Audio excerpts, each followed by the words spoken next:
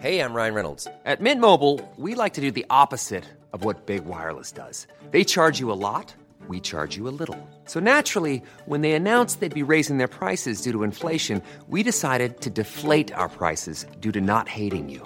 That's right. We're cutting the price of Mint Unlimited from $30 a month to just $15 a month. Give it a try at mintmobile.com/switch. $45 up front for 3 months plus taxes and fees. Promo rate for new customers for limited time. Unlimited more than 40 gigabytes per month. Slows full terms at mintmobile.com.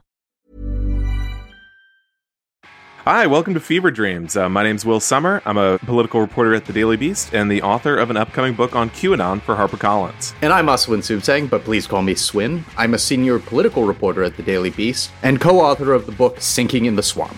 All right, here on Fever Dreams, we're going to take you on plunges into the sometimes hilarious and sometimes scary world of the American right as they continue to influence our politics. Even in the aftermath of the Trump administration, the energy of these conspiracy theorists, these grifters, and these influencers is still pushing our mainstream political landscape closer and closer to a breaking point. Okay, Will Sommer, on this podcast, we spend a good amount of time covering things like the Ohio Senate Republican race. It's truly one of the most, shall we say, fascinating primaries in the country. I'm not sure we talk about the one that's happening in the Georgia Senate race.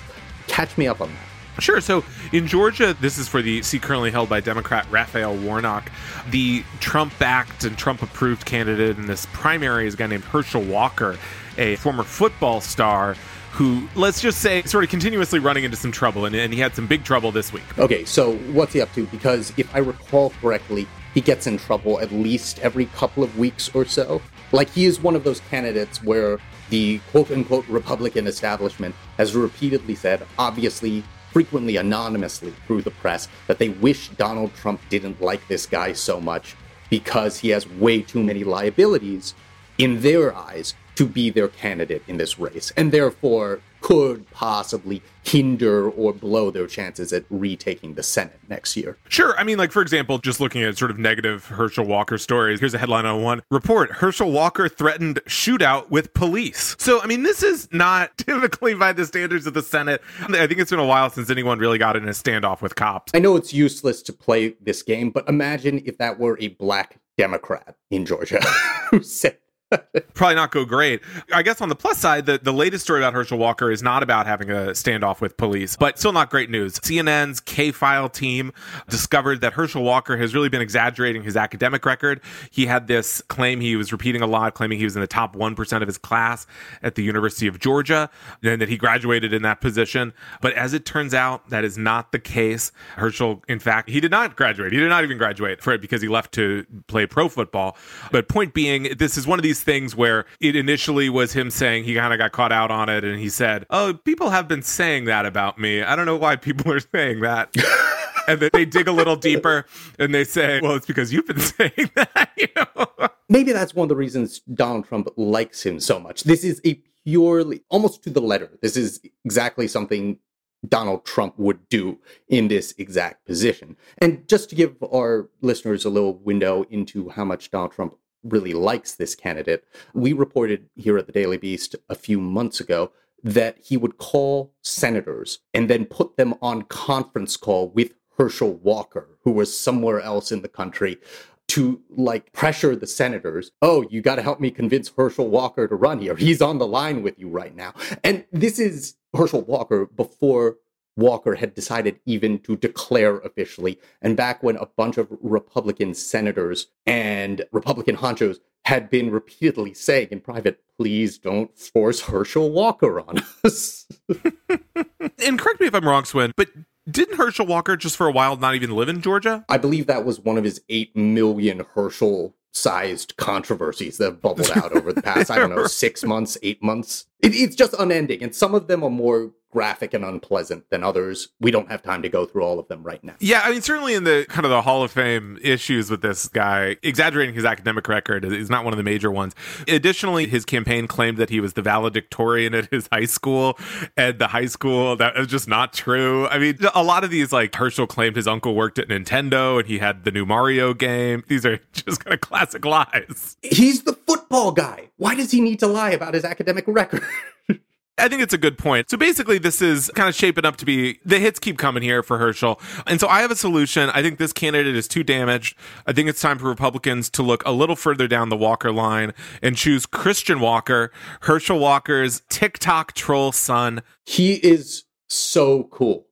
Christian Walker is the man. You're absolutely right. He needs to be groomed for some sort of Senate run. I shouldn't have used the word groomed. We're going to get a little bit into that more later in the pod. But Will, continue. So Christian Walker is this guy. He has a very sort of aggressive pro-Trump conservative TikTok persona where he says voting for Biden, that's a flop and stuff like that. This kind of very Gen Z attitude. And, you know, he's a student at UCLA. He gets in these sort of disputes with his liberal colleagues at UCLA where he'll get text messages people sent that said, Christian Walker's in my class. And then he says, what is UCLA administration going to do about this? And it's like, I don't know. I don't imagine there's much they can do about it. Stop the judging! I am so over the performative activism and the thinking you're some great person because you reposted something about Ukraine in your Instagram story and you went and you attacked someone online. Who the hell are you to be the arbiter of morality and truth and how someone handles this crazy crap going on in the world? Some people make a joke. They like to get a laugh. That doesn't mean they think the situation is funny. That's how they handle crazy crap. Some people get off the internet. It's so lame. Like all this stuff he puts on TikTok and other avenues of social media. Like it's if you took a Dan Crenshaw tweet and then lobotomized it further. It's so freaking lame. But it gets him talking. And I think that's what's important. I feel like Herschel Walker maybe does not quite have his finger on the pulse of these culture war issues. I feel like he's been missing a lot of potential things to jump in on. But Christian Walker certainly knows what's up. So he's probably a little too young to run for the Senate, but maybe we can bend the rules there a bit. But Will, the important question is Christian Walker truthing? Is he? So by that, you mean, is he posting on Trump's social network, Truth Social? Correct. The totally real and totally up and running and not dilapidated attempt at a social media empire that Donald Trump has tried to erect. Yes, that thing where if you log on to it, posting on it is called truthing, and doing a retweet equivalent on Truth Social is called re-truthing. I'm not making this up. Re-truthing and truthing. Have you been truthing, Will? What I think is notable about that is that I did not know that. I think a lot of people did not know that ridiculous detail. And that's a sign of how poorly this operation is going, is that like we all, Parler, all this talk about Parler, all these kind of like bum social media networks. But this one is doing so poorly that no one even knows how dumb it is. So Swin, tell me what's going on with Truth Social? Okay, this may break some of our listeners' hearts, but a lot of them who are aware of this thing probably know that things have sucked for a while. Like downloads are really down, numbers have plummeted, and this is less than 2 months after its official launch, the quote-unquote soft launch of the thing. Well, would it surprise you, Will, to learn that things now are even worse than they were a month ago? And that's according not just to news of top staffers ditching the company and reportedly wanting nothing to do with it. Again, less than 2 months after the thing launched. It's not just according to our reporting about Trump privately screaming about the app's botched rollout. That's according to the raw numbers, the data. And I do not think these numbers are lying, to be honest with you. So what kind of numbers are we talking about? Okay, well, just to give you a bird's eye view of the thing, this app is currently at a level where it's plummeted to the 26th most popular social media platform in Apple's App Store, lagging behind the likes of social media networks as Wiz, BeReal, and Bloomer Random Video Chat. The three things I just read to you, again, are not made up. They are actual obscure social media networks that are right now rinsing Truth Social. I mean, it's really incredible. So just to back it up a little bit, so this was supposed to be Trump's Twitter killer, or at least Twitter competitor. Notably, it's run by Devin Nunes, the former congressman and sort of oaf about town being D.C. What's funny to me about, I mean, Truth Social, as you said, I mean, it's not just kind of struggling. It's not just doing great. I mean, it is collapsing. And so as a member, I say I have kind of a conflict of interest here because I'm on the wait list to get into Truth Social. So I'm kind of like, guys, you got to get these. How long have you been on the wait list? I was actually a little slow to sign up. So it's maybe been about a month. It's been a month. It's been a fucking month, and you haven't gotten in. You might think, this is kind of odd. You don't hear about a lot of other social media networks having wait lists when they're already public. Like, so I'm like number 1 million or something. It sort of suggests that things are not going great. It just really is, this thing has just appeared and gone. And I think one interesting thing is the Washington Post had a story saying that, number one, obviously, Trump hasn't really joined this thing. He's posted like once, maybe. It very much quote like he's posted, right? Because it says like, hello, friends, it's me, Donald Trump. I'll soon be joining you on this great platform. And that's it. Meanwhile, I remember when Getter, Jason Miller, Trump associate Jason Miller launched Getter last year. And then we all kind of thought that was going to be the Trump sanctioned one. And then Trump didn't do that. And we thought, oh, Getter's dead in the water. They're screwed.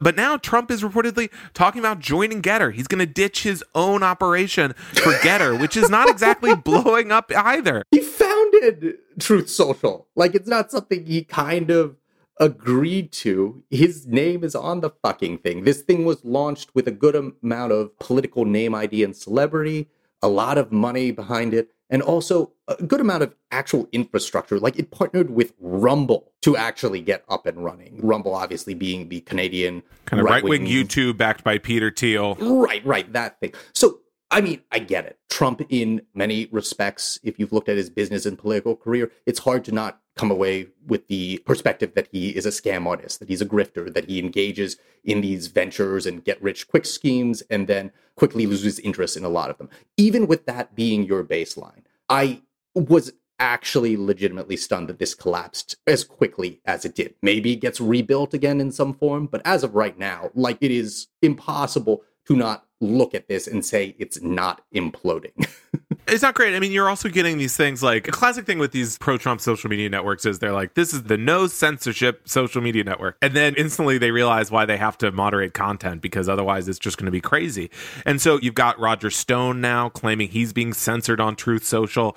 He's probably doing some work where he's allied with another one of these networks, or he's got some scheme going on. But I mean, it's just really, really not going well. So Swin, I mean, in your reporting, why hasn't Trump joined this thing already? I mean, the funniest explanation for that is when we asked someone who had spoken to Trump about his social media company in the past few weeks, this person simply replied, quote, he wants it to be a hit first. As in, he wants it to be a hot property before he sees himself more often publicly associating with the thing, which, I mean, Will, you and I have never tried to found a company of this size. Or any company, period. I mean, to be clear. Sure, maybe. Shark Tank. But my impression is when you found something, you kind of have to put your name and your muscle behind it to try to make it popular, even if you're the former leader of the free world. Right. I mean, this is why he has to move. Exactly. Like if you said, okay, this is going to be the only place for Trump posts, it would happen. I mean, I think this is sort of like, you know, you're at the pregame, you're texting, you're thinking about going to this party, you're saying, well, who's there? Is anyone cool there? I don't really want to like make the scene. So in this way, but you know, it's a social media network that's really going down the tubes. No one's truthing. And I think that's the problem. I just want to really talk about the data again that shows you how dire things are.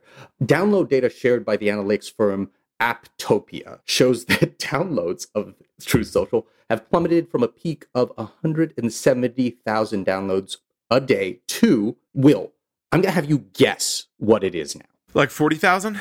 Guess again. 10,000. 8K. 8,000. Not good. Not good. You want to see those numbers go in the other direction. Things are going pretty grim on Truth Social. I think the upside is this is like maybe an opportunity if you want to be sort of a micro influencer. It seems like the market on Truth Social is pretty wide. If you get in there, you kind of corner some good truths. I think it's open for some people to really start posting up on there. So are you talking in code to me right now that this should be our next big Fever Dreams backed venture? Fever Dreams Truth Social account. Let's make it happen. Elon Musk is taking over Twitter. Maybe we can do the same with Truth Social. We could take over Truth Social. Okay, moving on. Will, have you been tracking what's been going on in the universe of the Disney pedophiles? Do I have that right? Is that the narrative that is being pushed by the right now? This is Disney's new controversial IP. So what you're referring to here is this new backlash to the Don't Say Gay bill. Disney sort of, after much nudging from its employees, waded in and was like, I don't know about this, just very lightly. This unleashed over the past week a real wave from our conservative pundits, basically not just saying like Disney, we have different political goals than Disney. Oh, why do they not like my bill? But basically like Disney is a organized pedophile movement grooming children. I was doing what I thought was kind of like a hack hysterically hyperbolic rendering of what mainstream organs of the Republican Party and modern American conservatism are saying about Disney right now. You were saying that I actually kind of had it right on the money. Yeah, I mean, the word groomer is getting thrown around a lot. Like, the Disney is including like a same-sex kiss in the back of Wreck-It Ralph 3 as some kind of like gay plot. So there's been this big backlash, this idea. Well, excuse me, I say big backlash. It's kind of being cooked up by a handful of these accounts. And also the most powerful elected official in Florida right now. Right, Ron DeSantis. These are also a lot of the people who are involved in the critical race theory in setting this up. Christopher Rufo, who is a big anti-critical race theory guy, is now saying, well, we're really like branding Disney as this vile, this sort of groomer adjacent corporation.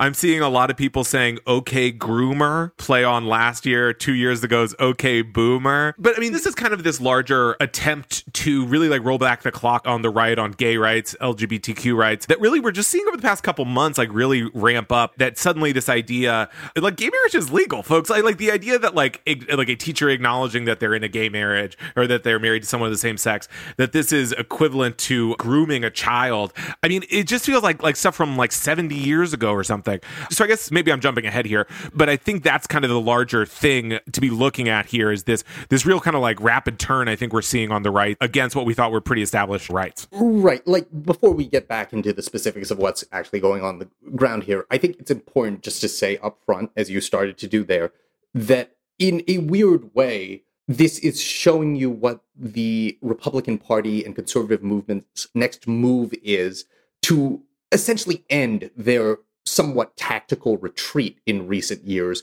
ever since the Supreme Court ruling on gay marriage came down. You had Donald Trump at the 2016 Republican convention saying one or one and a half nice things about gay people or gay Republicans, and saying something nice about the arena full of conservatives clapping for something about gay people. You had Republican politicians basically stop talking about gay people and gay marriage and mostly training their sights on trans individuals, which of course for them is also code for gay pedophiles or whatever. But this is another piece of evidence that shows that Republicans, and particularly the power centers of modern American conservatism, haven't really moved on from hating gay people. They just sort of saw that for a while, it suddenly in the polls became less politically beneficial to them. But as with all things that have to do with social projects, the eventual reaction obviously eventually comes.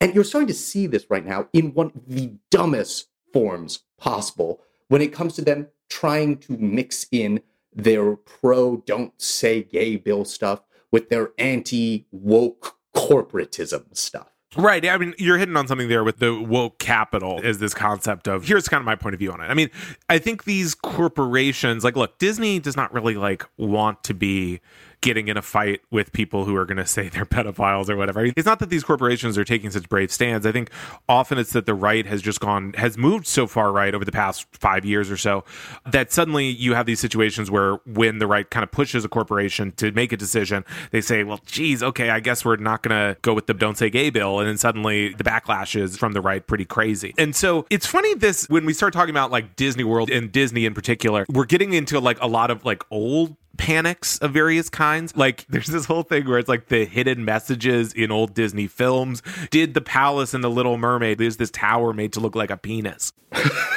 In The Lion King, does a cloud of dust spell out the word sex, right? These sound like old panics, right? But they're digging them up again. It was so funny in high school, before high school. I remember being a kid and us being like, I don't know, like school chums huddled around the old slow internet, like figuring out about this stuff. And it was a joke. It was like a grade school joke that is now being elevated again to buttress the right's latest culture war front. Do I have that right? Yeah, I mean, that's right. I mean, this column I was reading was essentially arguing that, like, Disney's been in the groomer game for a while. Like, we all remember this scene from The Lion King. I mean, all this kind of, like, apocryphal stuff that I guess what's interesting about it is this stuff, it sort of never really goes away. And you know, it's funny, you know, people are saying, oh, this is QAnon stuff. I mean, I think for me, this kind of came up at the Ketanji Brown Jackson hearing as well. This idea that, I mean, in this hearing, they're not saying, like, Judge Jackson, when will you release the 260,000 sealed indictments? When will you send Tom Hanks to Guantanamo Bay? It's not not quite as like direct QAnon as I think a lot of people have been saying, but also I think these attacks would not be happening without QAnon, because I think it has helped to sort of mainstream the idea of just calling your political opponent, if you're on the right, just calling them a pedophile and being like, well, I don't really like the stuff you're doing. You're probably part of this global network of pedophile. I mean, I guess that's basically what they're saying. I mean, like right now I'm looking at Christopher Rufo's Twitter here, and this is a guy who is kind of at the forefront of the Disney pedophile, or the Disney is a pedophile cabal corp movement. This guy is basically just going back like decades and just finding random Disney employees who have been arrested on sex crime charges. I mean, it's an enormous corporation. I mean, Disney employs a lot of people. There are bound to be some people who get in trouble with the law there. And so he's implying that Disney is a shocking number of its employees have been arrested for sex crimes. The company has a dark side. Basically is sort of the critical race theory thing being ginned up again. So this is kind of, I hate to say it, this is kind of the future, I think, for a while of culture war stuff, is saying you don't like my attempt to reverse gay marriage or what have you. Well, sounds like you're a pedophile. Right. I mean, this stuff is being parroted by prominent Republican elected officials. It's there in the conservative grassroots. It's all over conservative media, including but certainly not limited to Fox News. And just to underscore how obviously hollow and bad faith a lot of this stuff is, I'm going to read one headline from earlier this month about Marjorie Taylor Greene. This is from Business Insider. Representative Marjorie Taylor Greene owns stock in Walt Disney, which she says is, quote, pro-child predator. It's really remarkable stuff. I mean, there's another, if you want to talk about stock conflict or stock intrigues, Rupert Murdoch is believed to have billions of dollars worth of Disney stock after selling 20th Century Fox to them. And meanwhile, Fox News is really like, okay, I guess the new thing is that Disney, they're a pedophile cabal. There's obviously a lot going on here. But I guess what was also interesting to me was when I was like, all right, what's the deal? Why are they mad at Disney? And then it was sort of like, well, Disney was sort of like dragged kicking and screaming into taking this mild stance against Ron DeSantis. The most tepid thing about this bill in Florida. The most tepid stand possible. It's not like they're marching in the streets over it or anything. It's a corporation. What they do, like put out an anodyne statement that when I first read it, I didn't even know what they were talking about. Yeah, totally. So this is also coming as a lot of people on the right are getting into kids content. We talked about children's books, this sort of expanded universe of like Morality Island or whatever that thing was called. And so Dennis Prager, talk radio host with PragerU, he now is getting a kids app. We know Ben Shapiro's company is supposedly spending, I think, $100 million building out kids content. So in the same way that the children's books were a response to this kind of CRT panic, and it was like, don't give your kid anti-racist baby, you got to give him Pizzagate Jack Posobiec's pro-racist baby. Pro-racist baby, yeah. I think there's definitely a market section these guys are seeing. I mean, I don't think these people are going to really convince all that many people to stop watching the Avengers or whatever, but it certainly, if you're a conservative pundit, I think it is to your advantage to suggest to parents that kind of the main purveyors of children's content can't be trusted, and that they instead have to watch Dennis Miller read children's books or what have you on PragerU. Okay, moving on, because I cannot talk about Disney allegedly grooming small children for a second longer. Will, who's our guest on tap for this week? So to intro today's guest, Swin, let me just take you back in time to 2004, Houston, Texas. A teenage Will, a young Republican, is listening to his, of course, to talk radio. And we had a lot of the kind of the classics. We had Rush Limbaugh, whatever. But then my town got kind of a shock jock guy who was like a conservative Howard Stern, a guy named Chris Baker. And I would just listen to this guy. He would have Larry the Cable Guy on before he was famous. I was just really like, this guy was really like shaking up the talk radio scene in the town, to the point that my mom was like, stop listening to that damn show. I was like a pretty rebellious teen with my talk radio. So he was local, not national. Well, yes, he was local at the time, yeah. And so he was kind of this Chris Baker guy. He was allied with some kind of a larger guy named Mancow. And so you would have Larry the Cable Guy on. Was that his birth name? This is sort of the world of the conservative shock jock has always been a fascinating one to me. In Chris Baker's case, he was eventually kicked out of the industry last year for posting a very racist meme about the Derek Chauvin trial. But Mancow is still at it. And he's kind of a type of character in talk radio that isn't much discussed, which is kind of like the edgy Maxim magazine talk radio host. So this week, To discuss this kind of trope and one that was very influential, certainly in my upbringing, we've got Brian Quinby. He's AKA Murder Brian. He's one half of the Street Fight podcast, and he is sort of an expert on shock jocks and Mancow. Brian does a series called Shocktober every year, where he runs down shock jocks and sort of talks about their role in American culture. So I wanted him to talk about this kind of very niche kind of shock jock with a focus on Mancow. I think it should be an interesting episode. Fever Dreams, like all Daily Beast journalism, exists because of the generous support of Beast Inside members, the people who pay to access Daily Beast reporting and who are, quite frankly, our favorite people on the face of the planet. Want to get in on all the action? Join now and get unlimited access to Beast reporting, plus access to members-only podcast episodes, events, and much more. Head to feverdreams.thedailybeast.com today to see what you've been missing. Ever catch yourself eating the same flavorless dinner 3 days in a row?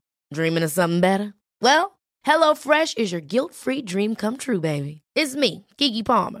Let's wake up those taste buds with hot, juicy pecan-crusted chicken or garlic butter shrimp scampi. Hello Fresh. Stop dreaming of all the delicious possibilities and dig in at HelloFresh.com. Let's get this dinner party started.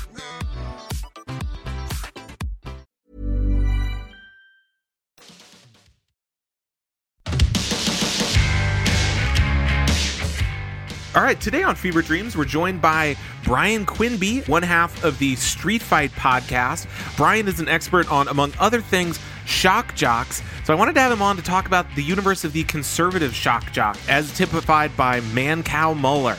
Brian has a series on shock jocks, including Mancow, called Shocktober, which is available at streetfightradio.com. Brian, welcome to the podcast. Hey, thanks for having me. I mean, like, most of my guest spots have to do with what I call my guys. And Mancow is certainly my guy. Like, he's one of my top guys, actually. So I love talking about the guy. He's something else. So set up for the listeners who may not be familiar with Mancow. Who is this guy and what is so interesting about him that makes him one of your guys? So, in 2018, me and Felix Biederman from Chapo Trap House were talking about doing a podcast series about shock jocks because, I mean, we've been talking on the internet for a very long time. Like, since we both had like 30 followers. And what we talked about a lot was like Opie and Anthony and Howard Stern, because we were like big fans of these guys back in the day, in the 2000s. So when we made the decision to do the series, we had to pad out the series with more shock jocks. So Mancow is one of the biggest ones, but only in Chicago. He never really made it out of Chicago, but in Chicago, he beat Howard Stern. He beat Opie and Anthony. He was this huge shock jock. So I was like, we'll do Mancow. We'll do it last because it's kind of boring. Nobody really cares about Mancow. And then as I started listening to Mancow, I was like, this guy is not, like, he's crazy. He is, of all the guys, the most delusional of the guys, and probably only really second most conservative compared to like Anthony Cumia, who is, I mean, very well known as like a nasty conservative, like racist. They're both kind of racist and conservative in the same place, but I think Anthony's compound media is maybe a little bit bigger than like Mancow's audience of like 1,000 at this point. But he never, again, when he was in Chicago, he had very high ratings. Like it was like everybody in the key demo, which is 18 to 40, whatever, men were listening to Mancow back then. He was very famous. Just now he's not, because our guess has always been that they had him on Fox News in the morning. They kind of simulcast a little section of his show on Fox and Friends in the morning for a small period of time in like 2005, 2006. And he saw that you could go the conservative political route and there's money there. Because there are way fewer people trying to do it. Yes. Oh, yeah. Back then, especially, there just wasn't anybody, and there wasn't really anybody doing sort of conservative comedy. Now, I wouldn't consider what Mancow does as being funny or comedy, but like that's what he's saying it is. And resistance liberals had Robert Mueller as an idol for a while. The right has Mancow Mueller. I gotta say, this is the more interesting Mueller to me by far. Like way more charismatic, put together. He has a coherent ideology, I think. Somewhat. I mean, it's weird. The weird thing about him is that like he does hang around with Alex Jones. I think he is as extremely weird as like Alex Jones. I think he basically believes a lot of the Alex Jones stuff, but he's also like very Christian. So there's these two like weird sides where like he's trying, I think a lot of his new stuff is trying to make up for the bad stuff he did in the past without saying, I did a bunch of bad stuff in the past. So he's out there saying, oh, I'm going to run for governor. He thinks he's going to run for governor, and I'm sure he's going to run for governor, but I don't think anybody's going to pay attention to it or care. But like, I think he's one of the guys, there's like kind of two ways that shock jocks go as they age. They either want to rewrite their history. That's like Howard Stern, right? It's like his archive is extremely hard to find. He is very militant about pulling his archive off of the internet so that you kind of can't hear the things he used to say in the past, because he's more of a resistance liberal type guy now, and he runs in those circles. Or you'd go the Mancow route where you're not trying to hide anything, but you're saying all that stuff I did was bad and now everything I do is right, which alienates the fans that you had before too, which is, I don't know which way is better, but in the end, it alienates a lot of people. So this is a guy who starts out as sort of a kind of an itinerant shock jock. As you mentioned, he sets up shop in Chicago, has a feud with Howard Stern. And so what does Mancow, I mean, I guess if you could typify, what is the average show like? I'm thinking of when he sort of, people may remember him as getting waterboarded. If you could set up how that happened. Mancow, there's a lot of water here. All right. Now, here's the thing. How long is the average person, can they take this? About 14 seconds. 14 seconds? That's the average. 14 seconds done properly, yeah. Now, we've got to get your face covered here, all right? Here we go. We're going to get it nice and wet. He's dunking the cloth in a bucket of water now. Yeah. Okay. Get ready to put it over your face, okay? Okay. All right, it's going over Mancow's face. Can you cover my mouth, too? No, we want to see you scream. We want to see him scream. All right. We're going to do it on 5, okay? Okay. 1, 2, I lied. Ooh, water going. All right, that's it. That's it. All right. Oh, God. Mancow is soaked. Oh. Mancow is soaked. We all got a little water on him. How you doing, buddy? Oh. All right. Oh, Jesus. You're soaked, man. How do you feel? You want the EMT? No. The EMT's here. No, it's okay. It is. Take your breath. I'm fine. It is way worse than I thought it would be. And it is way worse than I thought it would be. And that's no joke. Would you consider that torture? Look, all that's been done to this country, and I heard about water being dropped on someone's face, and I never considered torture. Even when I was laying there, I thought this is going to be no big deal. I go swimming. It's going to be like being in the tub. It is such an odd feeling to have water poured down your nose and your mouth with your head back. It was instantaneous. I thought I could hold out 30 seconds, 60 seconds. It was instantaneous.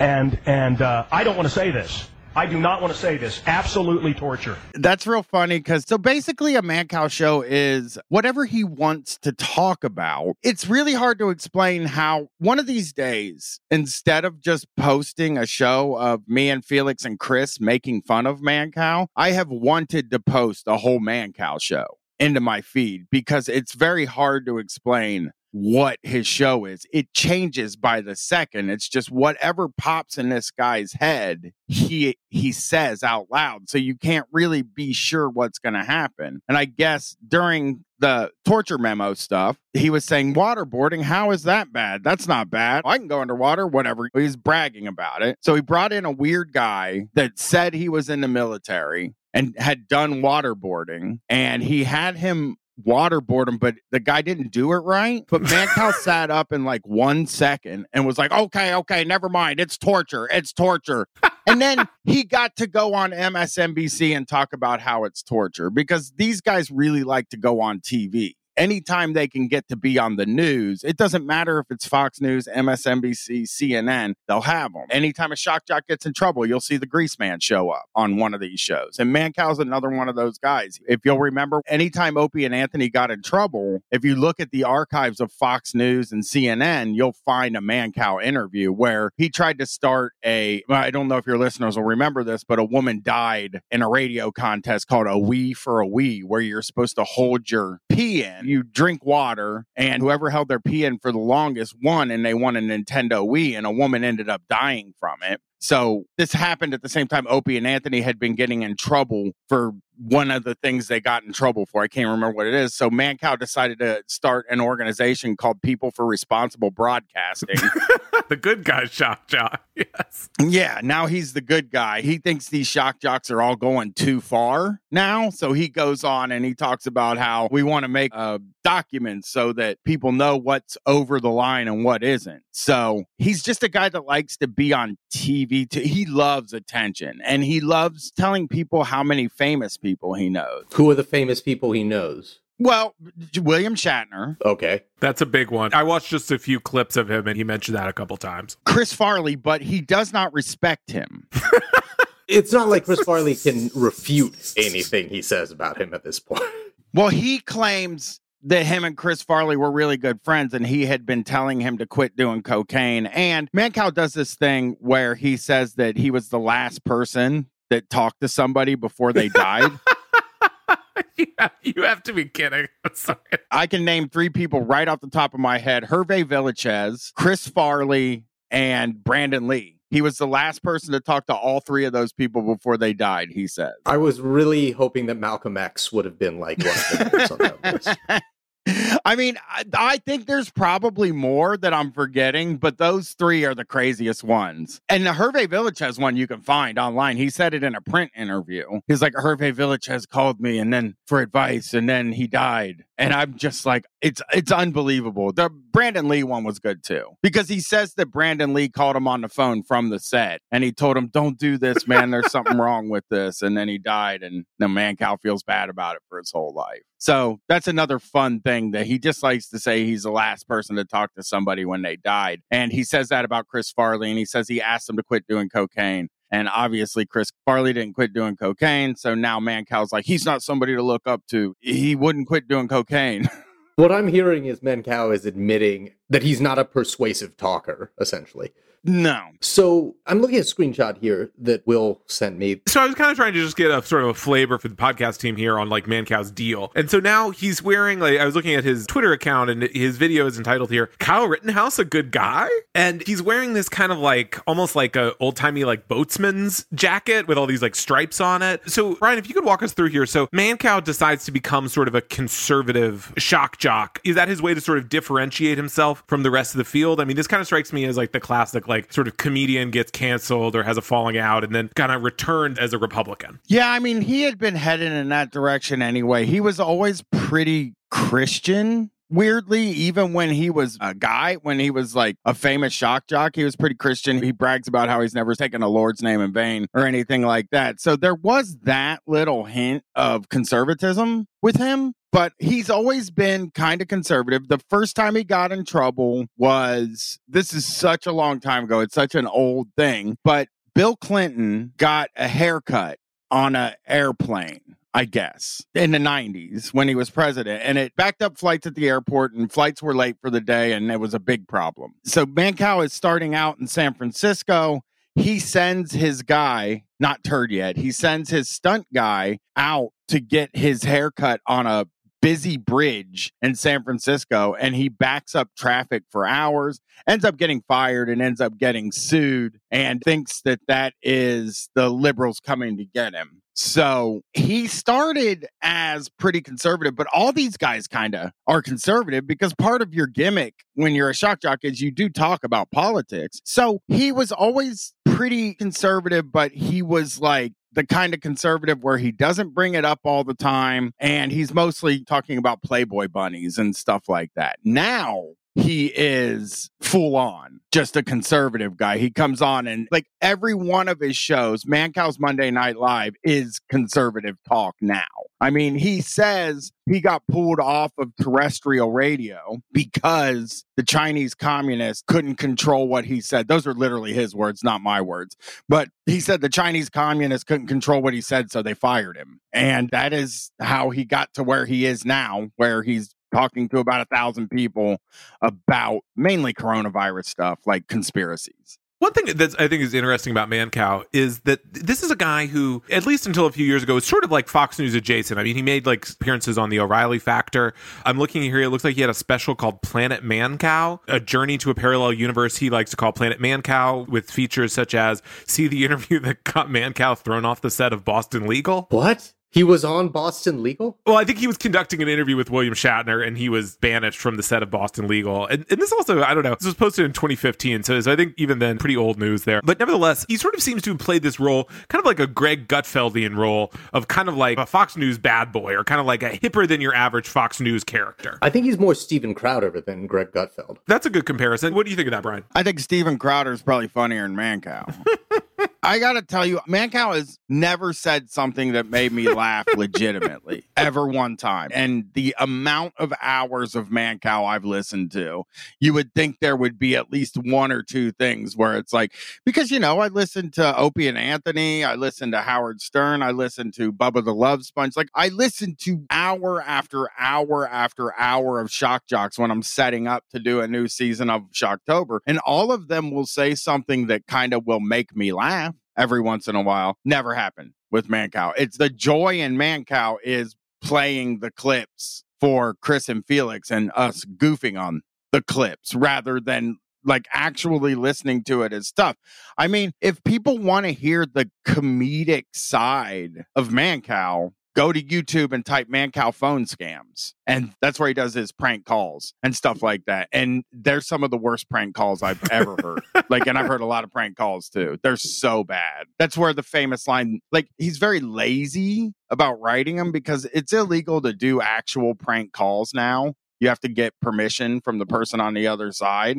So what radio hosts do is they hire a company that is the other side of the prank call to do it. And one of the first things we found is how lazy he is. He did a phone call to a pharmacist where he said he had diarrhea and goes on for like 2 minutes. And when they answer the phone, they say, "This is pharmacist," which is like, why not name the pharmacy or give the pharmacist a name just to help us get into it?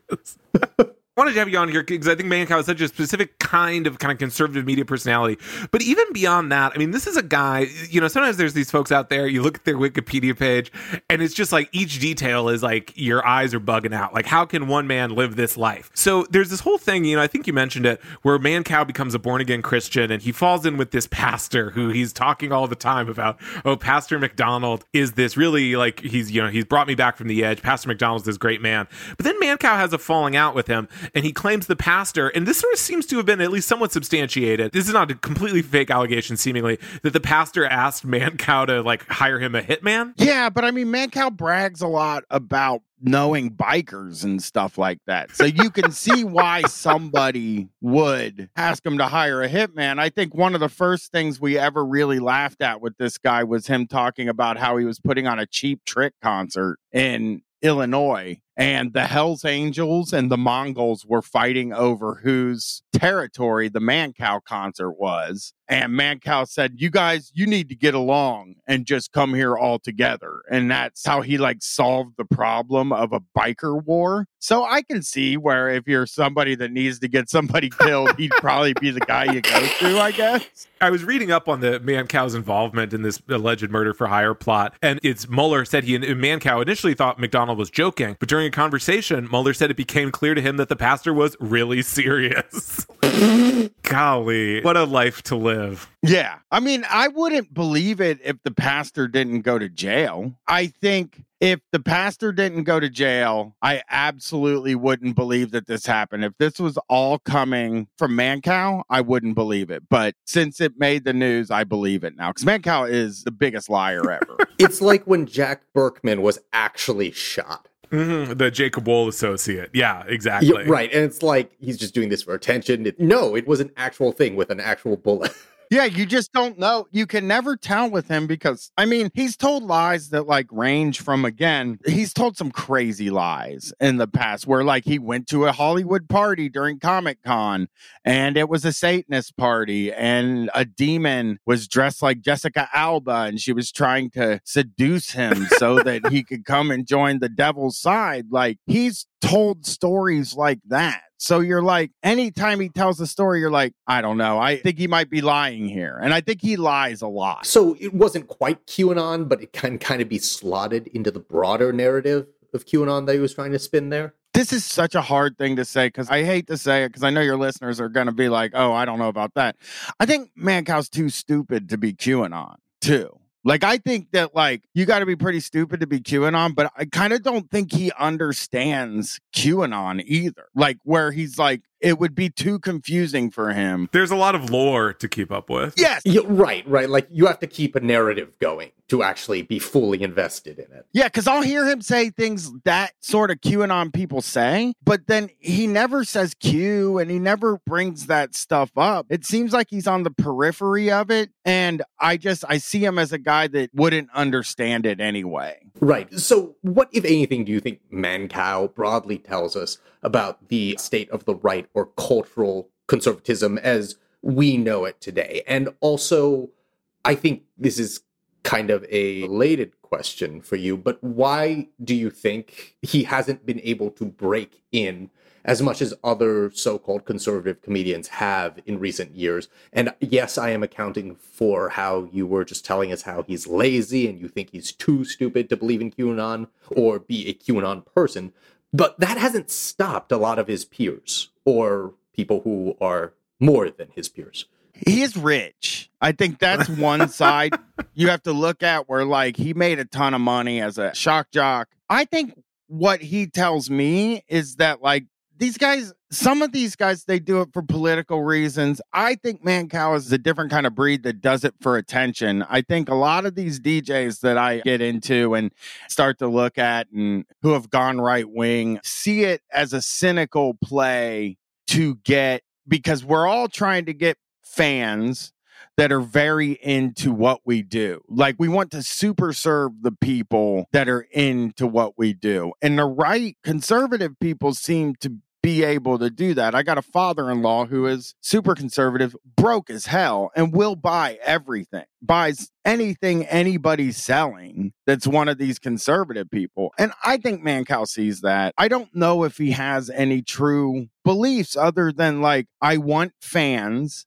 and I like famous people. And there's also, like, an ecosystem of famous people around him too, like William Shatner and one of the Go-Go's and, like, people he considers fame. And I think it's really weird to say this, but I think it's attention for a lot of these types. There's, I think, a certain type of person who became a DJ in the 90s, and he's that type of person, and he sees himself as wanting to be on top. And his way to get to the top is through conservative politics. And that's what he's pushing for. So, Brian, on to another topic. You mentioned QAnon. I feel like you have a story to tell about a QAnon wrestling referee who's caused a stir. Yeah, a couple months ago. So there's a guy named Drake Wuertz, Weurtz. He was a referee in the developmental part of WWE. It's called NXT, where they sign people like football players and even independent wrestlers and stuff, and they train them so that they can be on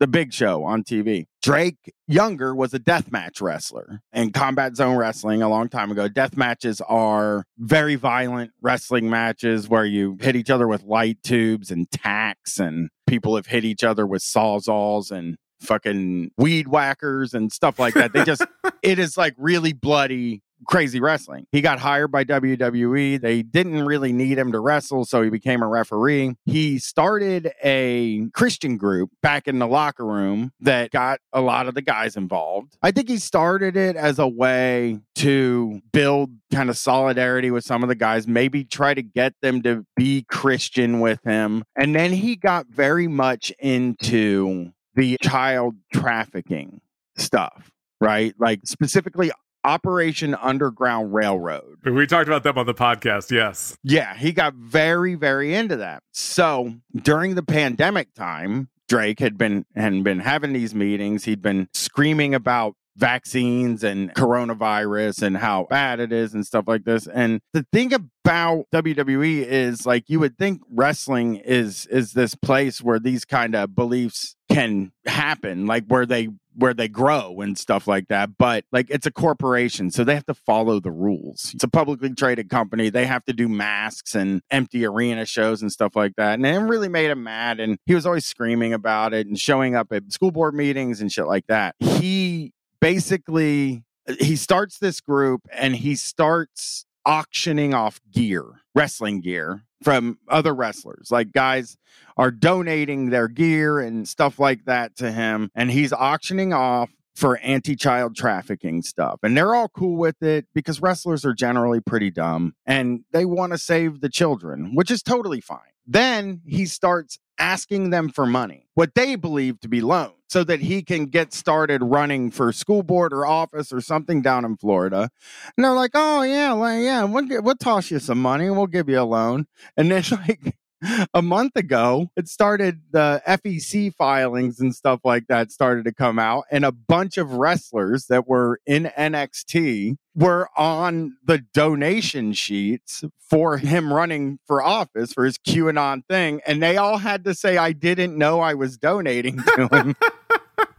Either they didn't think it was going to become public or they didn't know that they were. It leaned more to me. It sounded more like they didn't know they were donating to a political campaign. They had to come out and say, I'm not a QAnon guy. Yes. Several guys had to come out and say, I'm not a QAnon guy. Because the weird thing about pro wrestling fandom is pretty liberal, like leftist audience for it. So he had been fired a long time ago for throwing a tantrum about vaccines or something. And now he's running for office. I don't know exactly what he's doing now, but yeah, he is definitely running for office now. He also, in 2020, he used his WWE corporate email to coordinate activities for Operation Underground Railroad. So there is that. And here's another thing he did that was big. He stormed out of a 2020 NXT TakeOver in Your House event after Triple H said that people of all religions were welcome in WWE. God. Oh, man. Well, Brian, thank you so much. These are updates from two just fascinating worlds. Again, that's Brian from the Street Fight podcast. You can check that out wherever fine podcasts are available. If you're interested in more of his thoughts on Mancow and other Shock Jocks, episodes from the Shocktober series are available at streetfightradio.com. And Brian is on Twitter at MurderXBrian. Brian, thank you so much for coming on the podcast. Thank you for having me. It was fun. I love talking about my guys.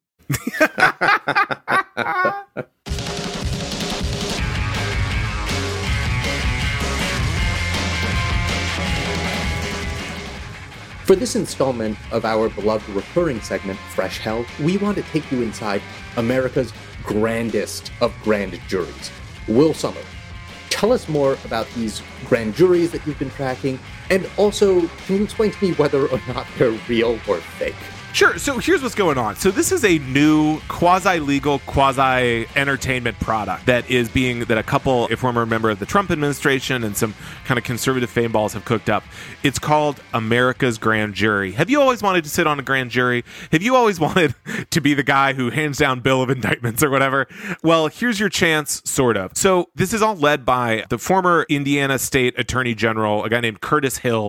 I think it's pretty reasonable to say he's disgraced. He had his law license suspended while he was Attorney General over some Me Too allegations that he, I believe, groped some women at some government functions. So this is the guy now who has cooked up this idea of America's grand jury. And here's what they're going to do. They're going to consider whether to indict such villains as Anthony Fauci, Hunter Biden, and Hillary Clinton. So in the case of Fauci's the first one coming up. So they're going to impanel a, quote, grand jury.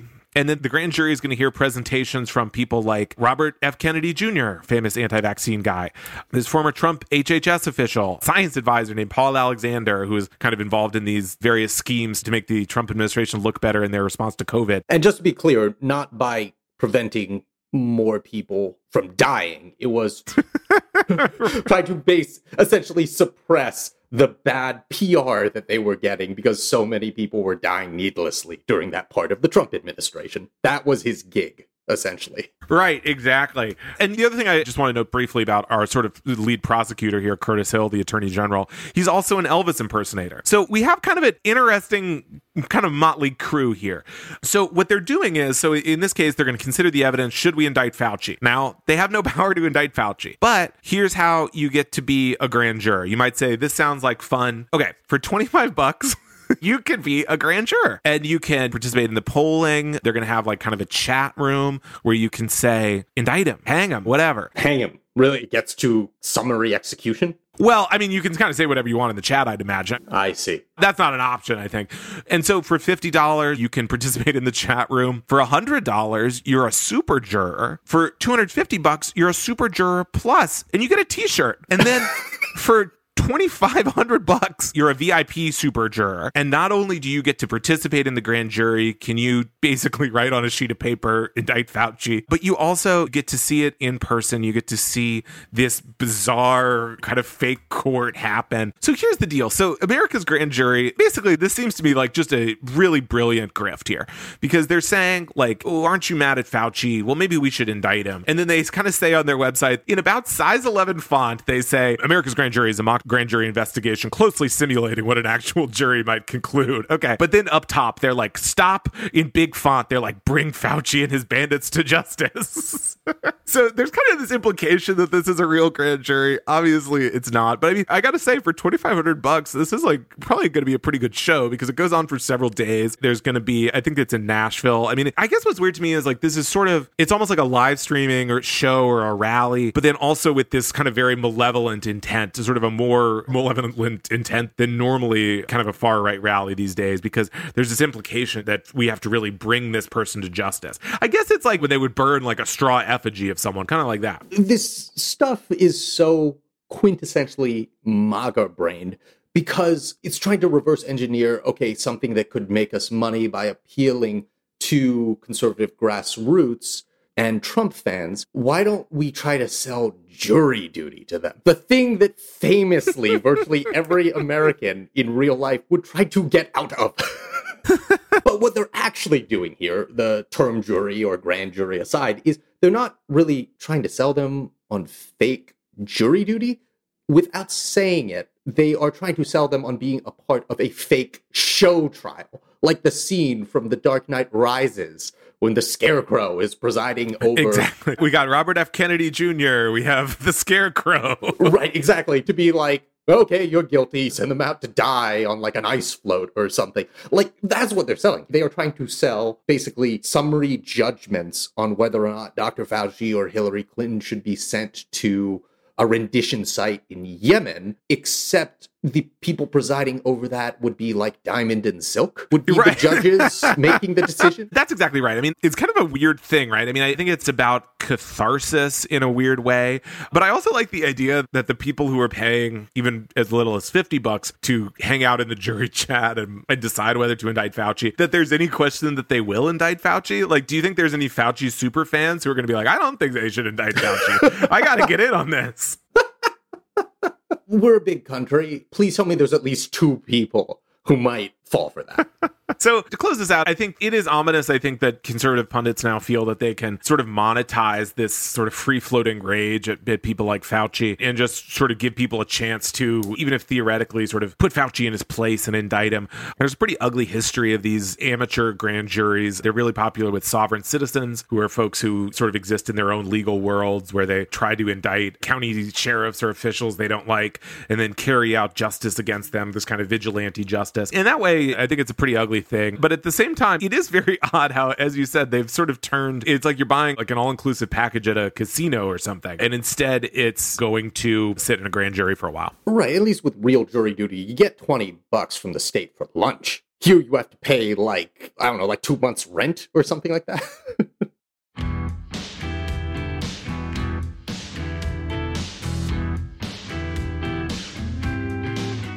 On that note, let's wrap up this episode of Fever Dreams from the Daily Beast. In future installments, we'll also be speaking to some awesome reporters and other colleagues at the Daily Beast and beyond, from politics, popular culture, and other overfed, underdeveloped institutions. We hope you'll subscribe to us on your preferred podcasting app and share the show on social media or at your family dinner table. If you'd like to follow us on Twitter, I'm at Will Summer and Swin is at Swin24. Come say hello. This podcast is produced by Jesse Cannon with music by Brian DeMiglio. Thanks so much for listening, and we'll see you next time.